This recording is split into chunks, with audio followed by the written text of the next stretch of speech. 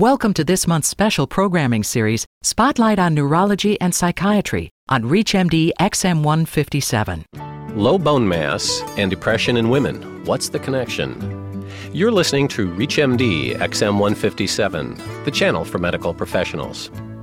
Welcome to a ReachMD special series exploring psychiatry. I'm your host, Dr. Gary Cohn. And joining me is Dr. Giovanni Cizza, who is an MD, PhD clinician at the National Institutes of Health in Bethesda, Maryland. Dr. Cizza is with the Clinical Endocrinology branch, and he and his team recently published an original investigation in the Archives of Internal Medicine, and that investigation is going to be our topic today. We're going to be talking about low bone mass in premenopausal women with depression. Dr. Cizza, welcome to ReachMD, and thanks for taking a few minutes to be with us today. Thanks for having me. Before we talk about your work, maybe you could tell us a little bit about your medical background and how you got interested in this field, or I guess these two fields. As training, I am an endocrinologist, an adult endocrinologist, and I was always fascinated by how hormones may modulate behavior. And I'm using the word modulate as compared to the word may cause, influence behavior, because I do believe that we do have a free choice. And I don't want to go into a too general discussion about biological determinism, but we do have a choice, but at the same time, we should listen to our biology, because our biology talks quite loudly. And so I was always interested in the connection between hormones and behavior in humans. You say that biology speaks loudly. It sounds like this particular biology, that is the relationship between depression and osteoporosis, hasn't really been talked about too loudly or too often in the literature. Would you say that's an unrecognized discussion or an unrecognized area? It's definitely under-recognized. I agree with your impression. It is quite accepted within a small circle of initiated scientists, clinicians, that is, people who believe that stress and depression can be regarded as an example of chronic stress, may affect also your body. However, outside of this relatively small group of investigators, which are typically by mindset quite interdisciplinary, it may be endocrinologists, psychiatrists, immunologists. Outside of this area, within the mainstream, this idea of depression being associated, I'm not even claiming a causal link now, but just being associated with osteoporosis has not been accepted. The first paper was published in 1992 by a German group, and then there was another paper published by the group I belong to in the National Institute of Mental Health. That paper was published in the New England Journal of Medicine. And then many more studies followed. So far there are about 17 studies. Most of them are positive. Of course, there is heterogeneity between studies, but the message there is that at least an association between depression and bone low mass exists. But if you go to a meeting of bone experts, for example, this is not very much talked about. And when you see this list of risk factors for osteoporosis, depression is seldomly there. So I'm very happy that I have the opportunity of doing this interview, because maybe I can contribute a little to change that wrong perception. The 17 or so papers that are out there, or before this most recent paper, were they all fairly consistent in describing this association, and what was it about that work that led you to believe you could expand on it or might want to expand on it? Well, the studies, as I said, are heterogeneous in the sense that some studied older women or men, some studied premenopausal women, like my study. So this is not everybody gets osteoporotic if he has depression. So there are some studies that definitely point to this association. We know from the collective wisdom, we know that the association is definitely present in premenopausal women, and is quite robust. It's about 6-7% difference in bone mass, which for bone mass is a difference of clinical significance. And is present in men, for example. There is a smaller number of studies in men looking at depression and osteoporosis. But in men, the association is there, but the effect seems to be smaller. So you need to look at the literature and recognize that there is heterogeneity also in the way depression was diagnosed. Some studies used a more stringent criteria, some others use self-reported questionnaires. But I would say that overall, these studies definitely point to an association between depression and osteoporosis. Okay, so with that as background, let's talk a little bit about your most recent study, and maybe you could share with us a little bit of your thinking in terms of how you designed it and what methods you used to be sure that you were more rigorous or as rigorous as necessary in defining depression and osteoporosis. When I decided this study, there were many cross-sectional experiments, that is, studies that looked at a single time point to a group of women with depression and a group of control, and they compared bone mass.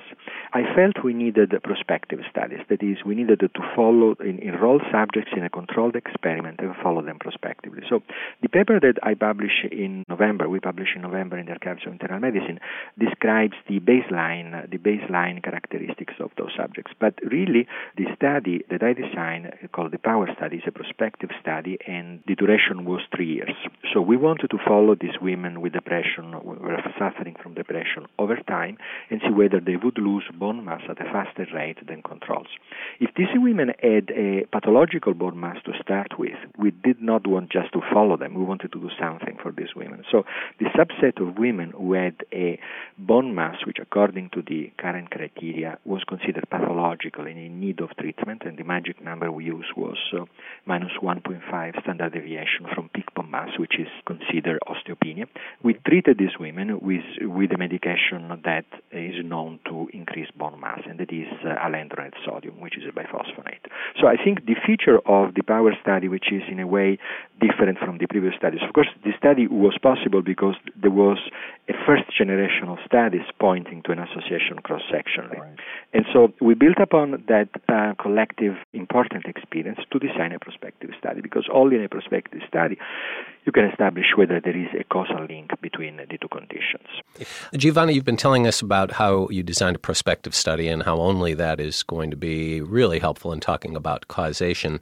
Tell us a little bit about your results, what you've concluded from those results. From the cross-sectional results, that is, when we looked at the characteristics of the women who were suffering from depression compared to the controls, which were closely matched by age, body mass index, and ethnicity, we saw some interesting things, which confirmed previous finding and expanded the previous finding.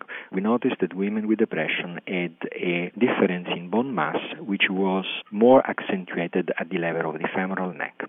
And as we all know, osteoporosis is a serious risk factor for fractures, and fractures clinically are more severe if they are at the hip site, because there is definitely suffering related to the hip fracture, there is decreased mobility, and in elderly people, there is also an increased risk of mortality when you have a fracture. So the first thing we notice, there is decreased bone mass, and this is more accentuated at the level of the femoral neck.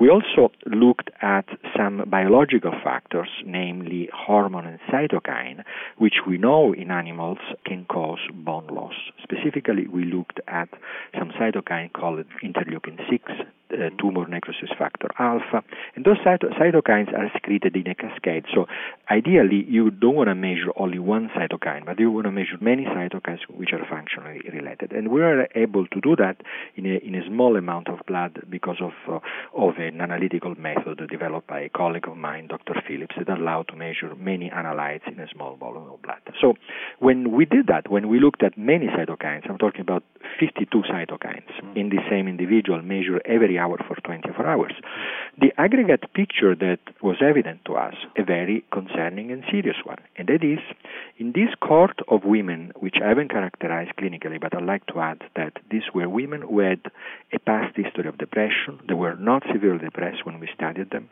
About 90% were taking antidepressants.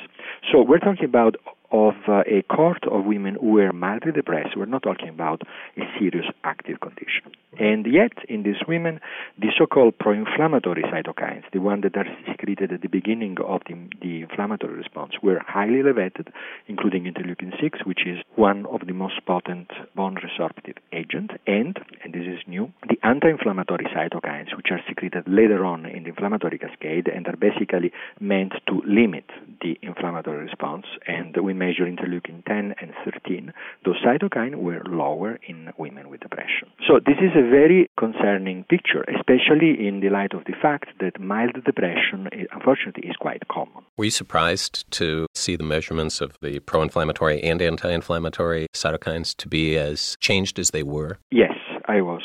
In principle, we were expecting a change in the immune system secondary to stress. But a change of this magnitude, I think at the beginning we took it with a little bit of healthy skepticism, and the assays were run blindly by the laboratory, and then we had to convince ourselves. Do you know if any of those cytokines had been measured in other cohorts of depressed patients before? Yes, of course. There is a large field. However, this is the first time that many cytokines were measured in the same subjects, I would say, and those cytokines were measured every hour for 24 hours, and we looked at also the circadian changes. I mean, we haven't published the results yet, but this is another interesting aspect and to some extent novel aspect of this study. Do you think the conclusions that you can come to from measurement of the cytokines is enough of a physiological explanation of a causation, or is that part of the picture? How does it fit? Biology, as we all know, is very complex, and that's why it's so fascinating. So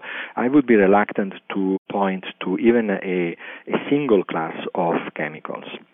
So there may be other factors. We know that cortisol, which is the stress hormone, is involved, although in this particular study we didn't see dramatic changes in cortisol, most likely because cortisol goes up when someone is in the state of depression. And when depression is treated, as in these patients, cortisol usually reverts to normal values. However, during episodes of depression, which we may have not captured at baseline, cortisol is increased and causes bone loss. So definitely the hormones may play a big role. There is those who do not, I don't want to say believe, but are not very much in favor of this psychosomatic hypothesis of depression. They always point to lifestyle factors. They say women suffering from depression may exercise less, they may have a calcium intake that is not optimal, and so it's not surprising that they may have osteoporosis, but this is caused by lifestyle factors rather than biological factors. So in this study, and this is another important feature of the POWER study, we did assess as precisely as we could lifestyle factors. We basically went over the traditional list of risk factors for osteoporosis. And surprisingly enough, in this particular cohort of women, we noticed that, if anything, those subjects with depression were as healthy in terms of their lifestyle as the control, if not healthier.